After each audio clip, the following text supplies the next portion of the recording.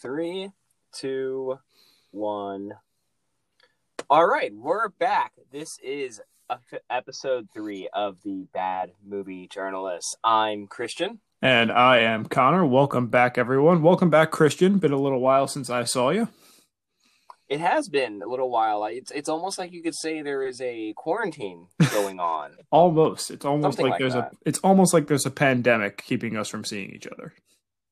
Well, from what I've seen on social media, you wouldn't know. So, all right. Well, other than that, jumping right into it, this week we're talking about Gamer. I'm really excited to talk about this movie. Strangely, really excited because this isn't a good movie by any means. this is not a good movie. This is the first singular movie we're doing instead of a franchise. It was a doozy to kick off on. I'm not going to lie to you. I hadn't seen this movie before. I viewed it here. But this is kind of the movie. This is the type of movie that's how this podcast got started. I've always had this idea that I wanted to start a blog or something about sort of these like mediocre to below average movies that people just pan. And then I always leave the theater saying like, well, I liked X and Y and I thought it was fun or this and that. And then me and you were talking about that once and we kind of had a similar idea. And then, we just started conversing and here we are 3 episodes into a podcast talking about one of the worst movies I've seen in the last 18 months. Oh, easily. This movie is really garbage. And to be clear, I don't know if I saw this movie in theaters, but I definitely saw it around the time it came out, at least. And we'll get into how I feel about it later. But out of all the movies we've done, this is probably the first one where I can say I'm just generally not a fan of. So this makes it so much more fun to defend and pick out what's good about it. But the Fast and Furious, I genuinely love that franchise. Same thing with Star Wars. I genuinely love that franchise. Now we have this film coming in where try to pick out some good stuff about it. It's a little bit more of a stretch. And like you said, thus this podcast was born. So you kind of want to give us a little bit of an overview of, what this movie is and all that? Yeah, absolutely. So Gamer considers itself an American science fiction action film, which is a lot of adjectives. It was released in September 2009, and it was written and directed by Mark Neveldine and Brian Taylor, whose names you may know. They are known for such gems as Crank High Voltage, Ghost Rider, Spirit of Vengeance, and Jonah Hex. So you may notice a theme with their sorts of movies. In this movie, basically all the same kind of thing. Different time periods, essentially. In this movie, Michael C. Hall's character, named Ken Castle, has produced nanobots that allow for control of a human by another human. The film stars Gerard Butler as Cable, who is a convict and a participant in an online game in which death row inmates compete in a first-person shooter-like environment while being controlled by an outside player, with the hope that if you survive 30 games without being killed, you earn a full pardon. You get to leave jail. You were on death row and you get to walk free. The movie also stars the likes of Ludacris, Terry Crews, John Leguizamo, Logan Lerman, Zoe Bell. Kira Sedgwick is in it for a little while. A lot goes on in this movie to the point where if I tried to run through everything here, we'd be here for 7 hours. But the setting is essentially it's this dystopia where Castle has created multiple scenarios where humans get to control other humans. One is called Society, in which people control actors. It's a little more casual, but it's still wildly horrific, as we'll get into. And the other one is the one with the convicts competing in the Call of Duty style game, which is called Slayers, naturally spelt with a Z, because it's cool. You gotta have the Z, because that's how you know this is edgy, and we're a hardcore. This is not your mama's video game movie. This isn't The Last Starfighter from the 80s. No, this is the mid 2000s. We're doing some big budget, big blockbuster, high octane action, real macho man movie here. Before jumping into the overview and everything, I think one of the first things I want to say is that, I think this movie has a good idea.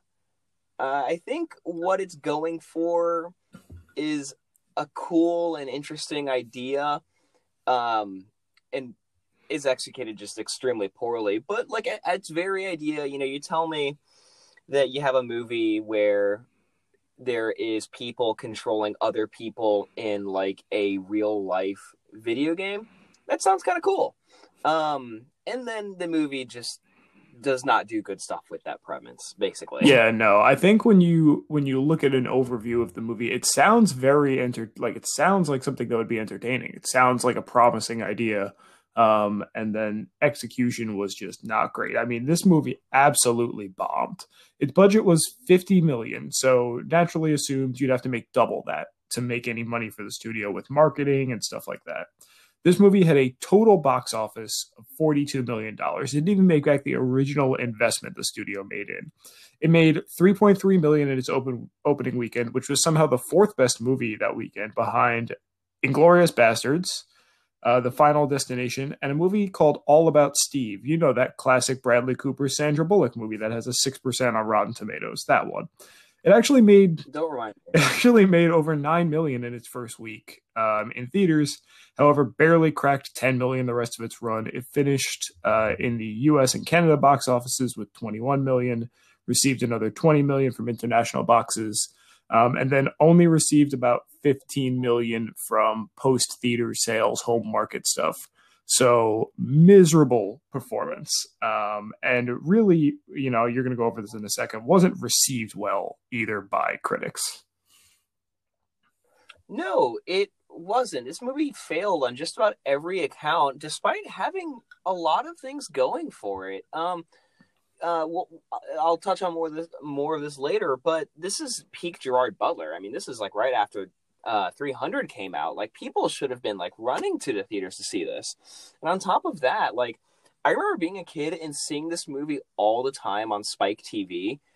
This just seemed like the most iconic sort of like Spike TV movie to me. Like, if there was something playing at 4 p.m. when I got off school and wanted to go home and watch a movie, this for sure was on. I can't tell you how many times I saw it playing on just like cable, which is wild because it's an obscenely violent movie. But anytime I hear a film like didn't make its money back, it kind of makes me feel sad for everyone involved because, oh man, that's super rough. And that's not saying this movie deserved to make $1 billion, but man, not making your money back, like not making that much at all is really, really hard to see, especially when you got those big name actors in there. Like, just what happened? Yeah, I mean, you hit on it there. They had so many big names in this movie. It's kind of shocking how they got this many people to sign off on this after reading the script. But to dive into the reviews a little bit, like I said, generally negative from the critics. They panned the plot, direction, and script, listing them all as disappointing. Did praise, and we're going to touch on this later, the performances of Butler, Hall, and Lerman in particular. It has a 30% on good old Rotten Tomatoes. It has a 27% on review aggregator Metacritic. Audiences coming out did give it mixed reviews at the time, so that's a little better. And somehow 72% of Google users we saw liked this movie. Although I do think if you're seeking out how to review the movie Gamer on Google, then you have an agenda. But you would put that in the doc, and I was like, that is a startling number, considering for everything else that I saw. That is, like, shockingly high by all accounts. Now, I don't really trust, like, Google reviews, they're not the first go-to that when I think of, you know, cinema film reviewing, but it is just wild. Like what that tells me is that either fans really enjoyed this movie or that people just arbitrarily clicked, yeah, it was a fine watch after, and just never gave it a second thought at all. But like you said, it's universally panned. I think everyone I've talked to who did see this movie, which apparently is not many, knowing how little money it made at the box office, is pretty much in agreement that this movie is really, really bad and performed really, really badly on just about every account. Yeah, no, it's not bad, which will lead us into our first section, which we have titled The Bin, Why This Film is Garbage. We can insert in future episodes a sound of a trash bin closing here when our budget gets raised. But Christian, do you want to start us off giving us your view of this movie? Yeah, this movie is, first and foremost, just ridiculously and over-the-toply offensive. It's offensive, honestly, might not even really capture exactly how shocked I was watching this movie. And every now and then I'll go back and watch a movie from this time period, and think, some of those jokes haven't aged super well, and that's pretty normal anytime you watch any film from, more than a decade ago. But man, I was shocked. Words like gay and retarded are thrown around left and right. And this film is just really, really disgusting to watch in what I think might have been intentional, but just really poorly executed way, where everything feels gross and slimy and dirty. All the characters look like they need a shower or a chemical bath at that. The effects don't look very good, even for the time period. I mean, you could compare this to a movie that came out 10 years before it, and the effects don't look very good. The choice in camera shots just don't work. Some of the action's borderline unwatchable, in my opinion.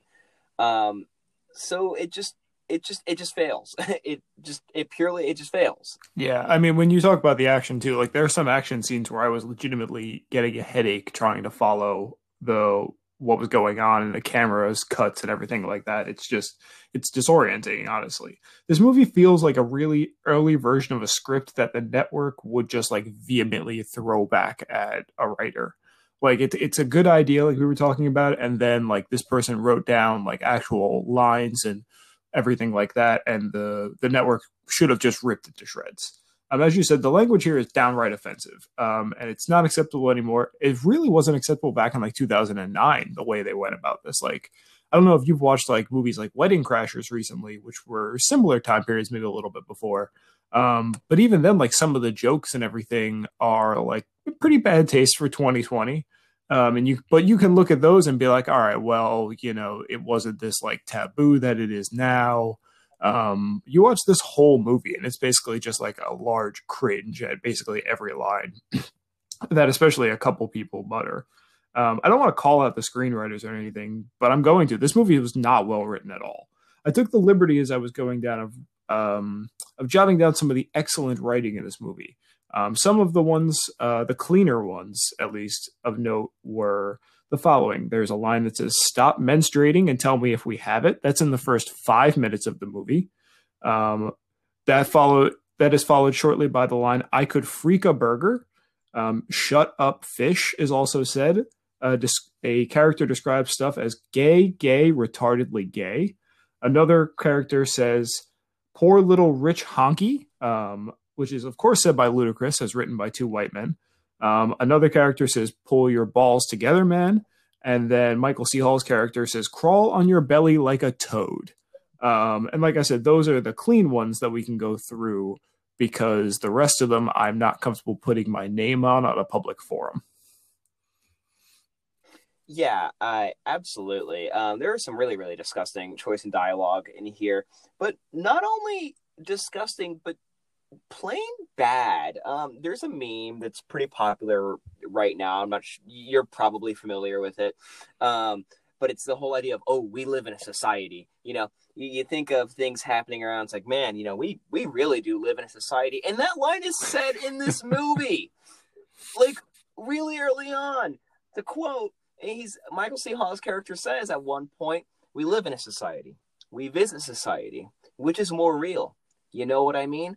No, Michael, I don't. I'm not sure what you're talking about. I don't know what that means. What does that mean? Who wrote that line? It's one of those things where, like, fake woke, if you will, where this movie almost wants to come off as really intelligent and, oh man, look, we're making this really high class commentary about how messed up the world is, and we're really trying to say something with this movie, and you're not. That's not what this is doing. There's nothing clever about saying half the stuff in here. There's really, someone got paid to write down on a piece of paper and turn it in as a script a line that says gay, retardedly gay. What are we talking about? It's terrible. And some of the character names too are like just obscenely offensive. Like you wrote one down in here, and there's a couple others that I had made note of and decided not to put in, but they're just like not okay. This movie just is not subtle in any way, shape, or form about a lot of the stuff it goes about, and that's kind of the problem with it, is that it's not trying to like make a conversation about this. It's trying to seemingly make a point. in like the most over the top way humanly possible. Yeah, like something you pointed out in here was that this game has exactly two depictions of video game characters, one of them being the entitled brat and the other the overweight slob. And it just shows like how out of touch this movie is, even with the market it's trying to appeal to. Like I can't imagine being like a really, really hardcore movie, like a hardcore gamer watching this movie and thinking, you know what, they nailed it. That's exactly how I feel. Like, no, man, this is offensive to you. Like, it's actively offending the people that it's trying to appeal to, which just shows that it isn't really made for anyone. Like, if you're going to make a movie like this, I feel like you should try to appeal it to gamers. Maybe aim it at people who play video games, and then you have something. But when you're making fun of that audience while marketing towards that audience, no one goes and see it. And yeah, no, you're completely right. And I've written down here too, like I was trying to figure out who this movie, while I was watching it, was written for. And the conclusion I came to is it's written for Simon, who is the 17-year-old who controls Butler's character in the game, who is essentially that like that nerdy gamer. He's like depicted as super thin. He's got a bowl cut. He has like no social skills with the way he talks to other people. That's who this movie is written for. It's over the top action. There's no subtlety. There's no backplot. There's nothing that you can kind of like sink your teeth into. It's not, and you know, on this podcast, we're never going to review like highbrow cinema. We're never going to talk about like 1917 or Inception, where there's a lot of different things going on that you have to kind of observe and really dig into. But you could at least try and make some sort of like classy, I guess is the right word I'm thinking of, way to go about like, so like this movie is just doing way too much in every aspect. Like you talked about, the action's over the top. The graphics and CGI aren't even that good for 2009, let alone now.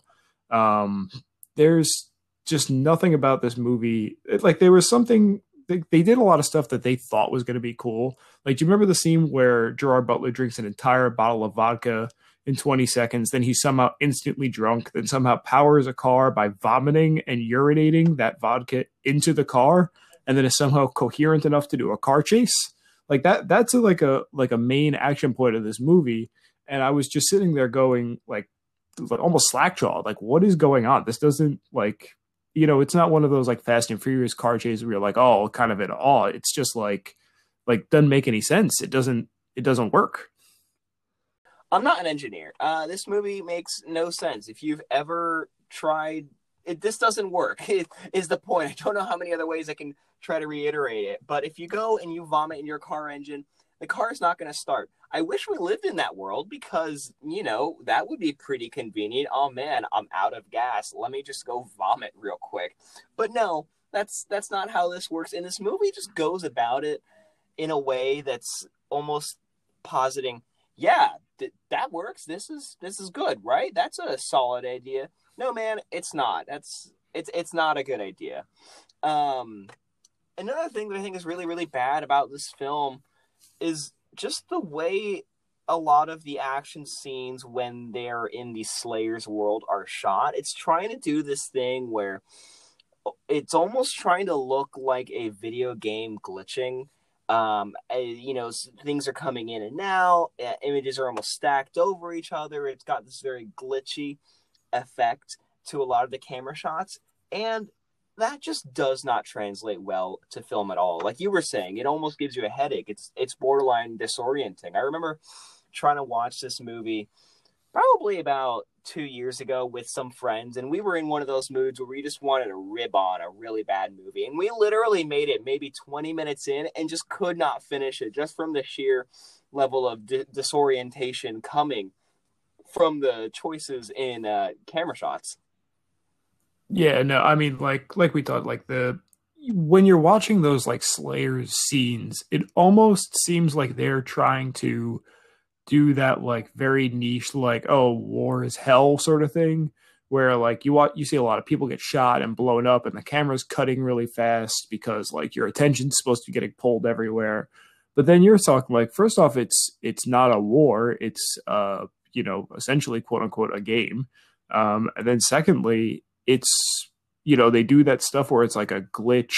You see a lot of stuff like freeze and reset, but it's not supposed to be a VR simulation of it. It's supposed to be humans controlling humans. So they kind of mix those ideas too while you go through it. I mean, it's just not well executed. There's a lot of different stuff going on in all of those scenes, and it's just too much to follow. A fun fact, though, is Gerard Butler watched the original take of this movie and asked for his name not to be in the credits. He's the star of the movie. There's no way to write Gerard Butler out of this movie, and he watched it one time and was like, "Nah, man, you got to get me out of this." That is amazing. I like Gerard Butler. Even in stupid movies, I think Gerard Butler's fun. Even in something like Geostorm, give me Gerard Butler. He's awesome. Those Olympus movies, great stuff. But like, man, even for him to be watching this and thinking, I don't want to be associated with this, that's a really tough look for the movie.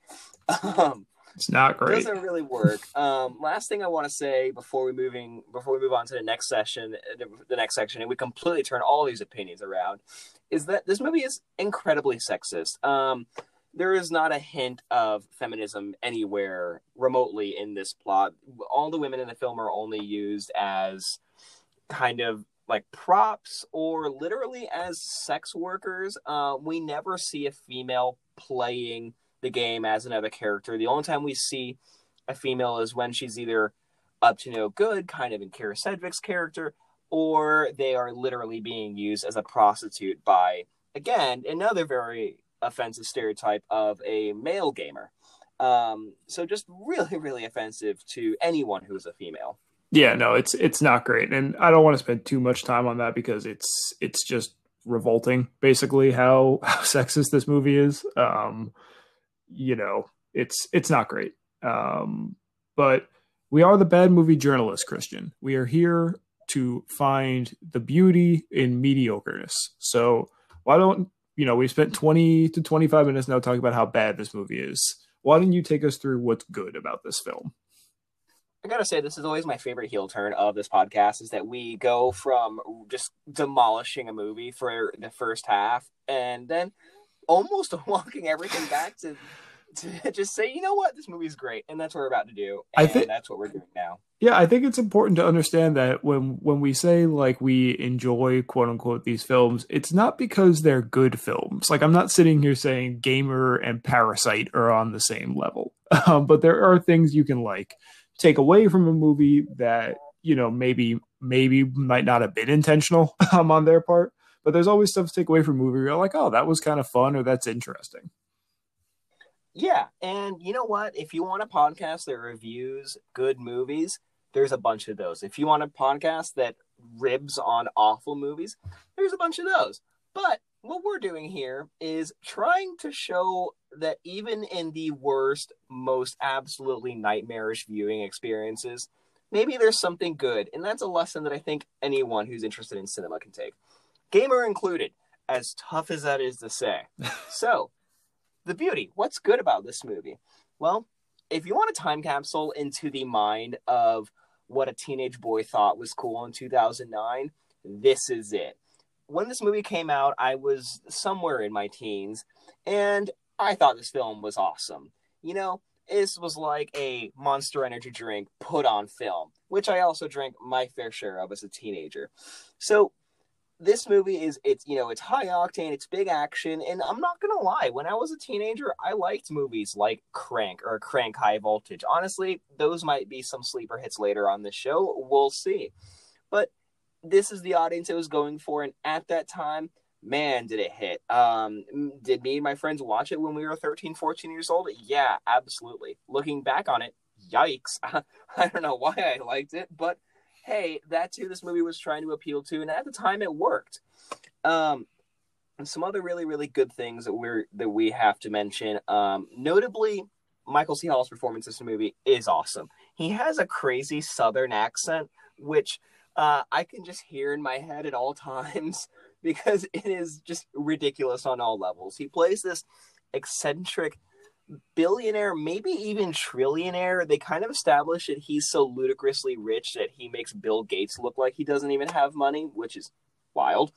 But he comes off as aloof, kind of stupid almost. Really, really manipulative, and just like a complete wild card. I feel like you never really know what you're gonna get on screen when you see him. I know you had a lot of thoughts about Michael C. Hall, so before jumping into more things I thought was good, please tell me how you felt about all of it. I don't think the world has gotten enough Michael C. Hall. I mean, mainly we know him from Dexter, right? I didn't see this movie in theaters, but I do remember like the promos and seeing he was in this movie and being excited that he was getting into other things. I absolutely loved him in Dexter. Like you said, like he has this like very mellow, like very calm voice and demeanor in real life, and then you come into this movie, and the first note that I wrote when he came on, I was like, "What is that accent?"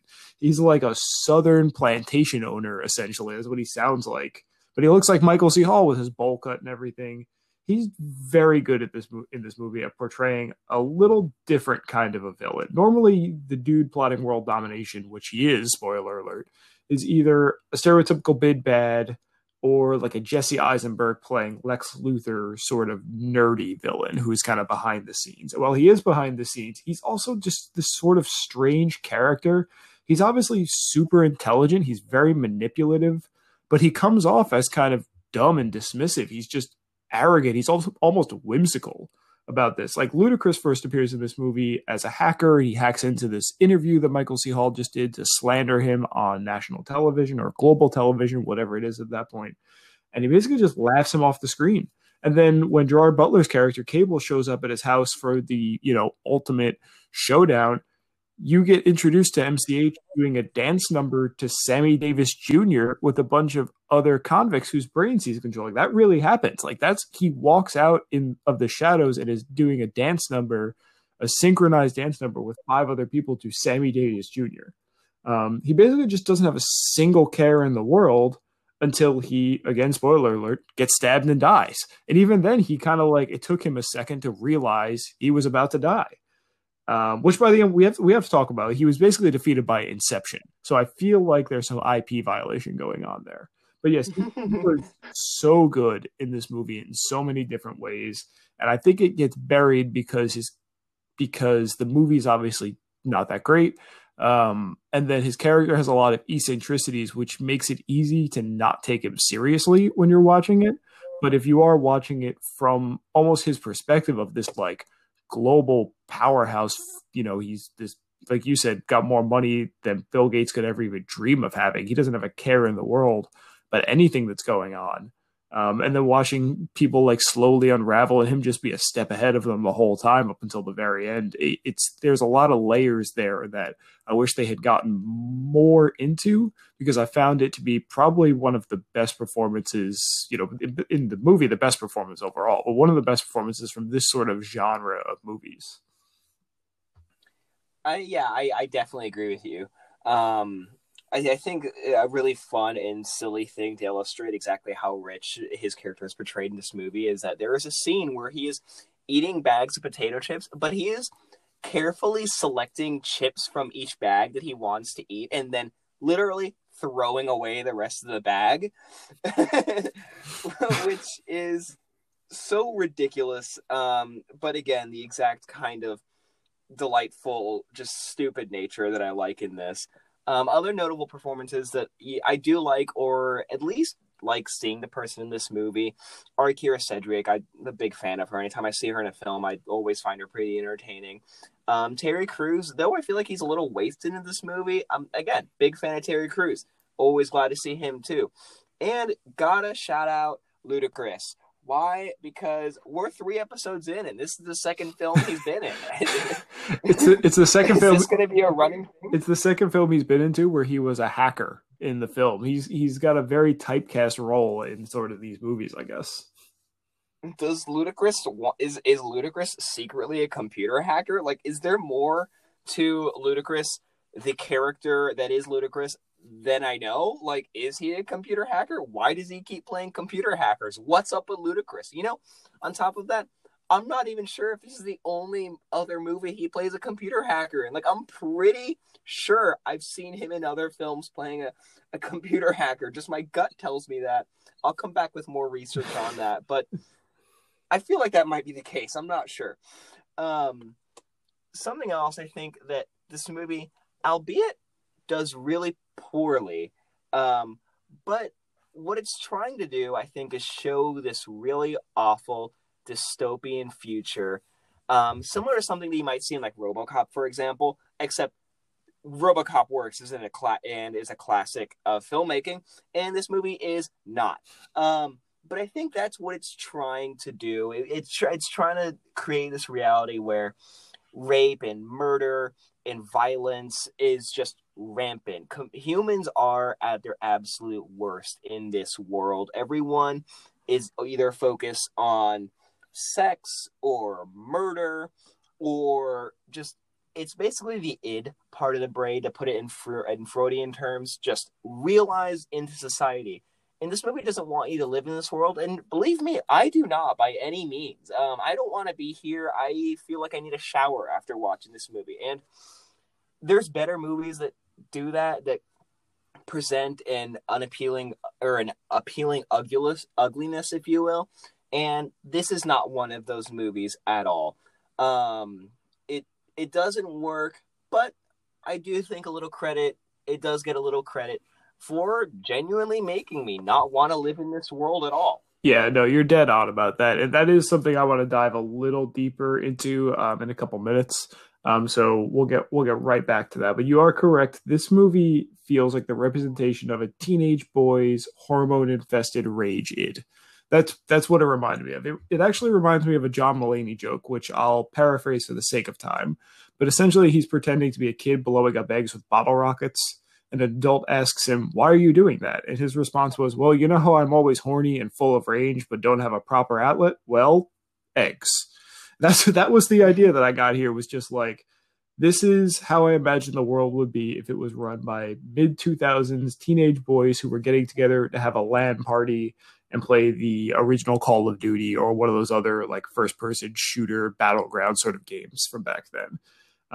Like I said, I was trying to figure out like who this movie was for, and that was the only person who I could see appealing this movie to. Like you said, it's very offensive to like gamers who are in the gaming community and have skin in it because they're portrayed as these like, I mean, the character who controls Cable's wife, Gerard Butler's wife in this movie, is like grotesque. He looks like the character that South Park rendered when they did their World of Warcraft episode, if you've ever seen that. He almost looks exactly like that. It's tough to look at him at points in this movie. And that's who they depict as like the older gamer, and then the younger gamer looks like this punk. He ends up coming out on top, sort of, because he helps Cable. So that's who I think this movie's for.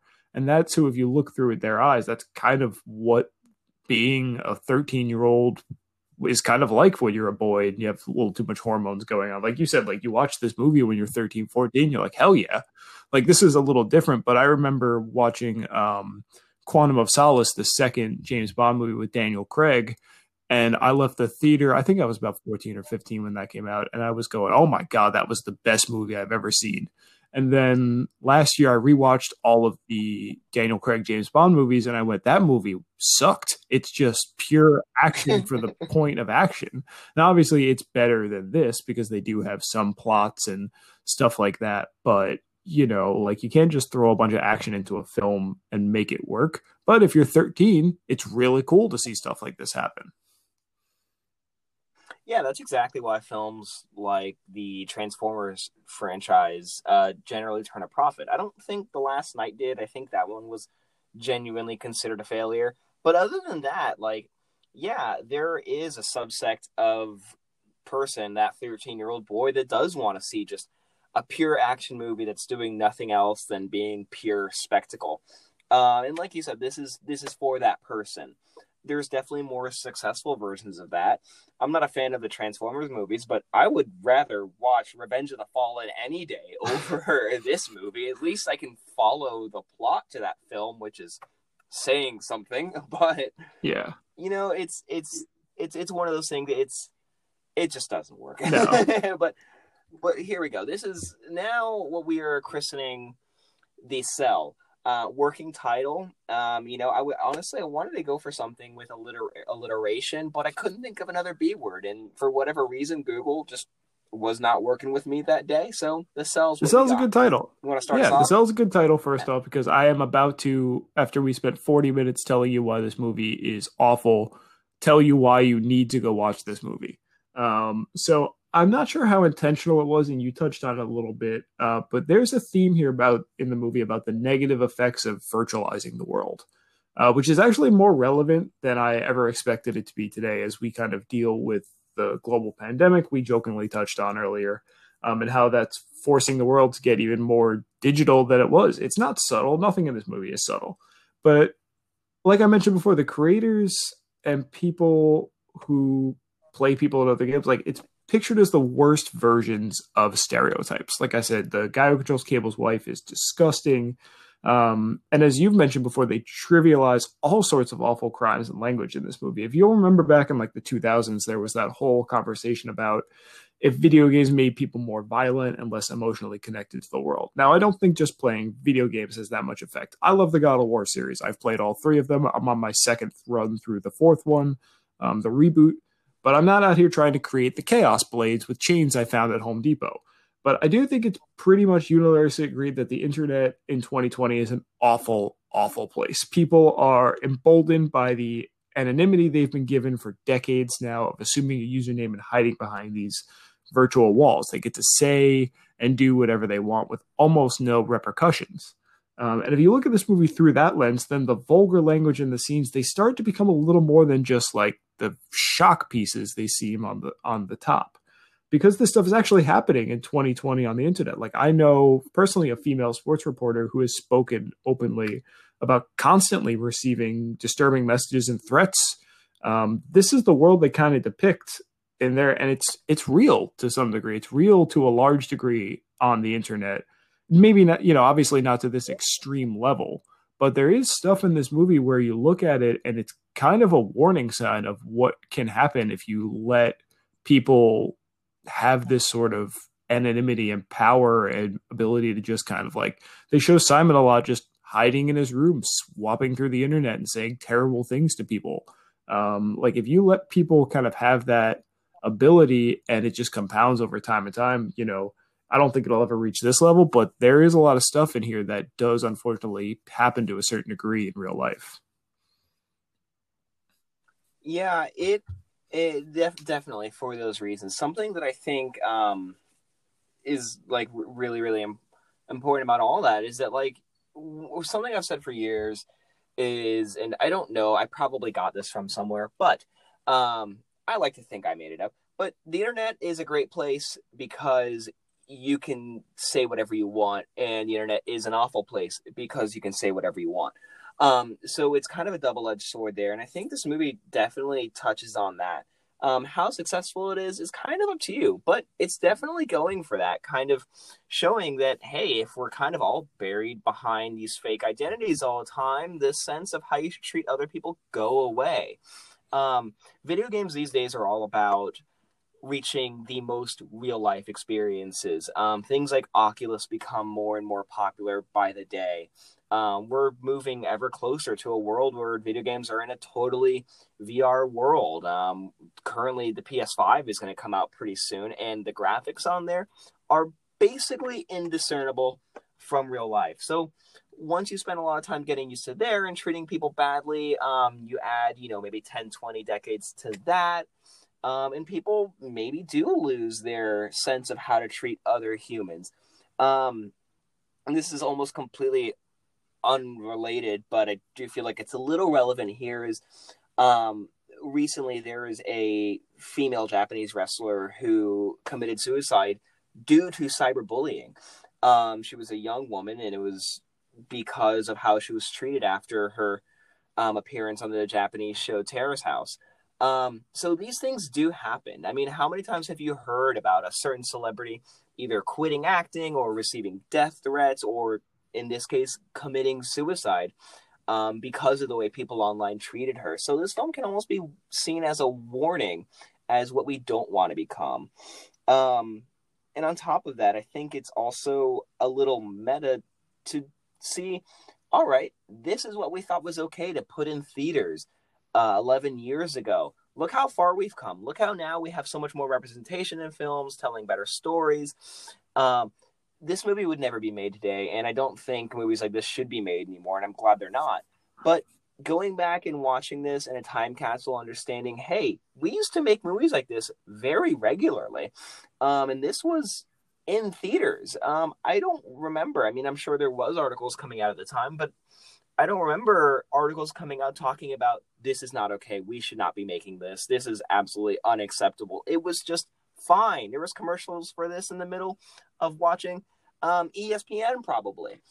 So it's good to see now in retrospect how far we've come in terms of filmmaking and in terms of how we treat other people on film and how we represent other people on film. Yeah, that's an excellent point. And like you said, this movie would not get made today. And if this movie did get made today, it would never make it to theaters. There would be such a backlash against any viewing of this movie. And like you said, it was on TV in the early 2010s. I didn't even know. I mean, it's definitely the most Spike TV movie that I could think of after you've said that. But also Spike TV is not around anymore. So I think that tells you where our culture has kind of gone. For all the faults that our society has, and I just touched on a lot of them, and there's a metric ton we're not getting to. It's interesting to get taken back and see what we thought life, or at least a certain pocket of people thought life was going to be like around now.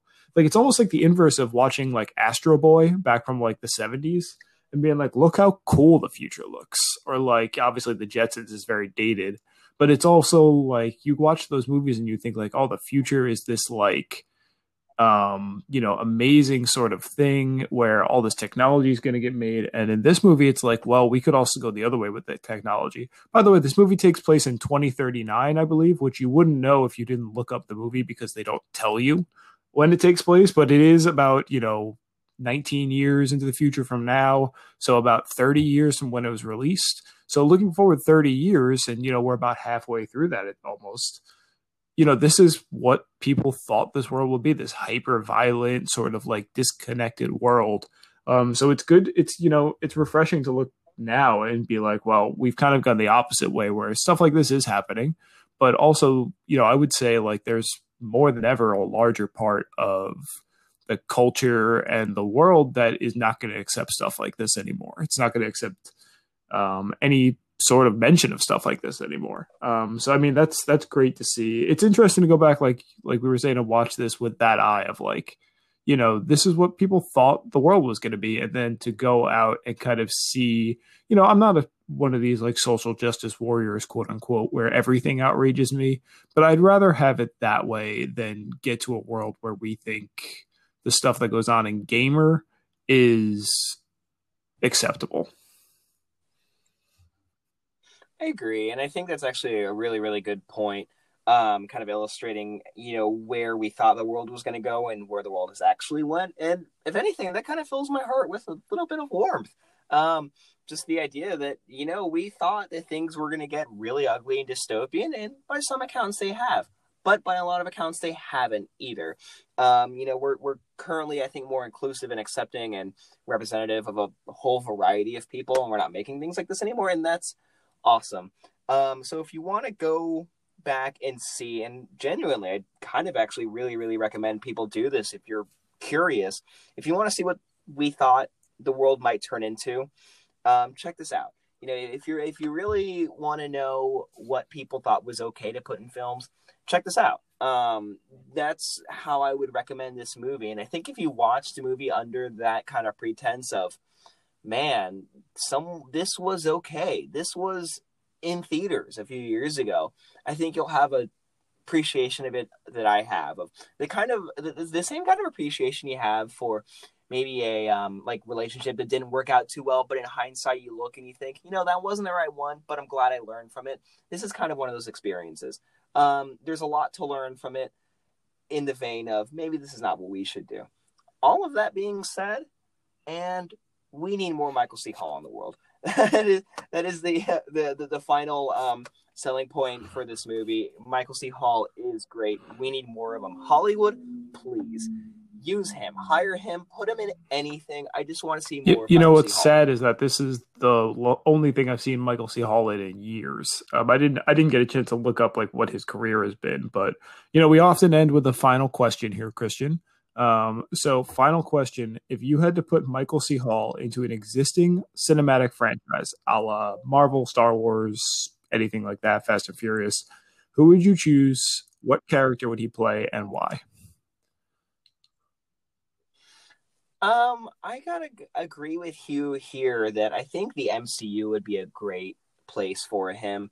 Probably not doing a Southern accent, but having just that kind of, he's got a really good sense of humor that I think translates well in anything he does, and I think it would lend itself well to the MCU. So let me, a character, it's funny because I think Jake Gyllenhaal did a great job, but I think he would have been like a really, really good Mysterio, or maybe another character really similar to that. Maybe if the DC, if the DC cinematic universe can get its shit together, if you will, we can have him as the Riddler or something. I think anything like that, he would probably be pretty fun, and I think he's got the charisma and the acting chops to pull off that. I like this guy and I want to trust him, but he's maybe not the best guy kind of character. I mean, that's basically the plot of Dexter, is this guy's an awful person, but He'd be you a love fun, him anyways. yeah, he'd be a fun What would you Riddler. say? That's actually a great shout. It'd be a different Riddler because the Riddler is often cast as kind of eccentric and loud and stuff like that. In at Gotham, it's not necessarily the TV show on Fox, but other casts, it is. So I'd be interested to see his take because he's definitely more of a muted character. Even in this way, he's zany and everything like that. It's definitely a quieter version of that. For some reason, when I thought about this question, my mind instantly went to Doctor Strange. And that's not to say I don't think Benedict Cumberbatch is doing a fantastic job in the MCU right now, because I think he is almost the perfect casting for that. But it checked a lot of boxes in terms of like he's very calm. He's got that deeper voice. He's able to communicate a lot of humor through like quips and one lines and facial expressions and stuff like that. They probably have to tweak the appearance and everything like that because he doesn't exactly fit that mold the way Benedict Cumberbatch does. But I do think that in terms of just like personality wise, he would make a very good Doctor Strange. I agree, and I think something that Marvel is really, really good at, or at least Marvel Studios has been really good at, is either resurrecting talent or bringing a spotlight to someone who really, really deserves it. I mean, the MCU has made a star out of so many people, and on top of that, it's resurrected people's careers who probably otherwise wouldn't be really doing anything. Robert Downey Jr. is an excellent example of that. Before Iron Man, he really wasn't doing too much. So Marvel's really, really great about that, and I think if you put him in the next, I don't know, Guardians movie as some sort of good/bad guy, or if you had him appearing, as in the next Doctor Strange movie as maybe a competing magician or wizard or anything like that, I think it would be really, really good. I think we need more of Michael C. Hall. We absolutely do. There is one final point. I know I said that's the final question, but one final point I want to touch on real fast. If you do go watch this movie after listening to this podcast, if you do go watch it, I want you to first take a look at Terry Crews's Instagram, because Terry Crews in this movie is a soulless, heartless murder machine. And, Terry Crews is the largest man on the face of the planet, but he's also probably the nicest man on the face of the planet.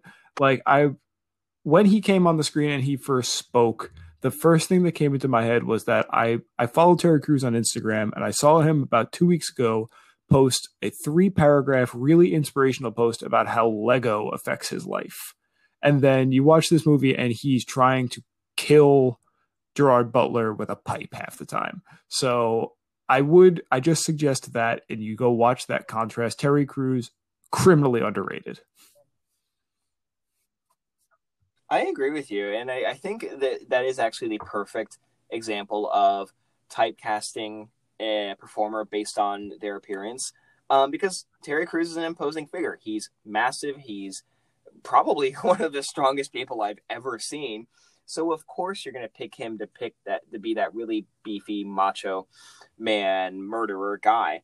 But the reality is he's a nice guy. I think a show that like best exemplifies this is Brooklyn Nine-Nine, where he is that kind of lighthearted sweetheart that really carries the show just based on the fact that he's a nice guy. He's a dad. He's a jokey man. Yeah, he's a ripped muscle monster, but that's kind of superficial to the fact that he's actually like a really great person who I'd want to hang out with. But this movie takes the easy way out. The same way you might cast Dave Bautista as just a regular meat-headed guy, but in reality, these people are actually kind of decent actors and can do more than just Gamer. What could have been with the actors you had? What could have been? What could have been? I don't know. Maybe we'll get a gamer reboot / expanded universe here in the next 10 years. Honestly, the GCU. You never know. Oh God, I'm so here for it. But all right, we will leave it there, and then we will return next time with something else, probably along the same lines in terms of quality as this. Hopefully, film. A little better for both of our sakes. But Christian, it's been a pleasure. Keep it frosty over there.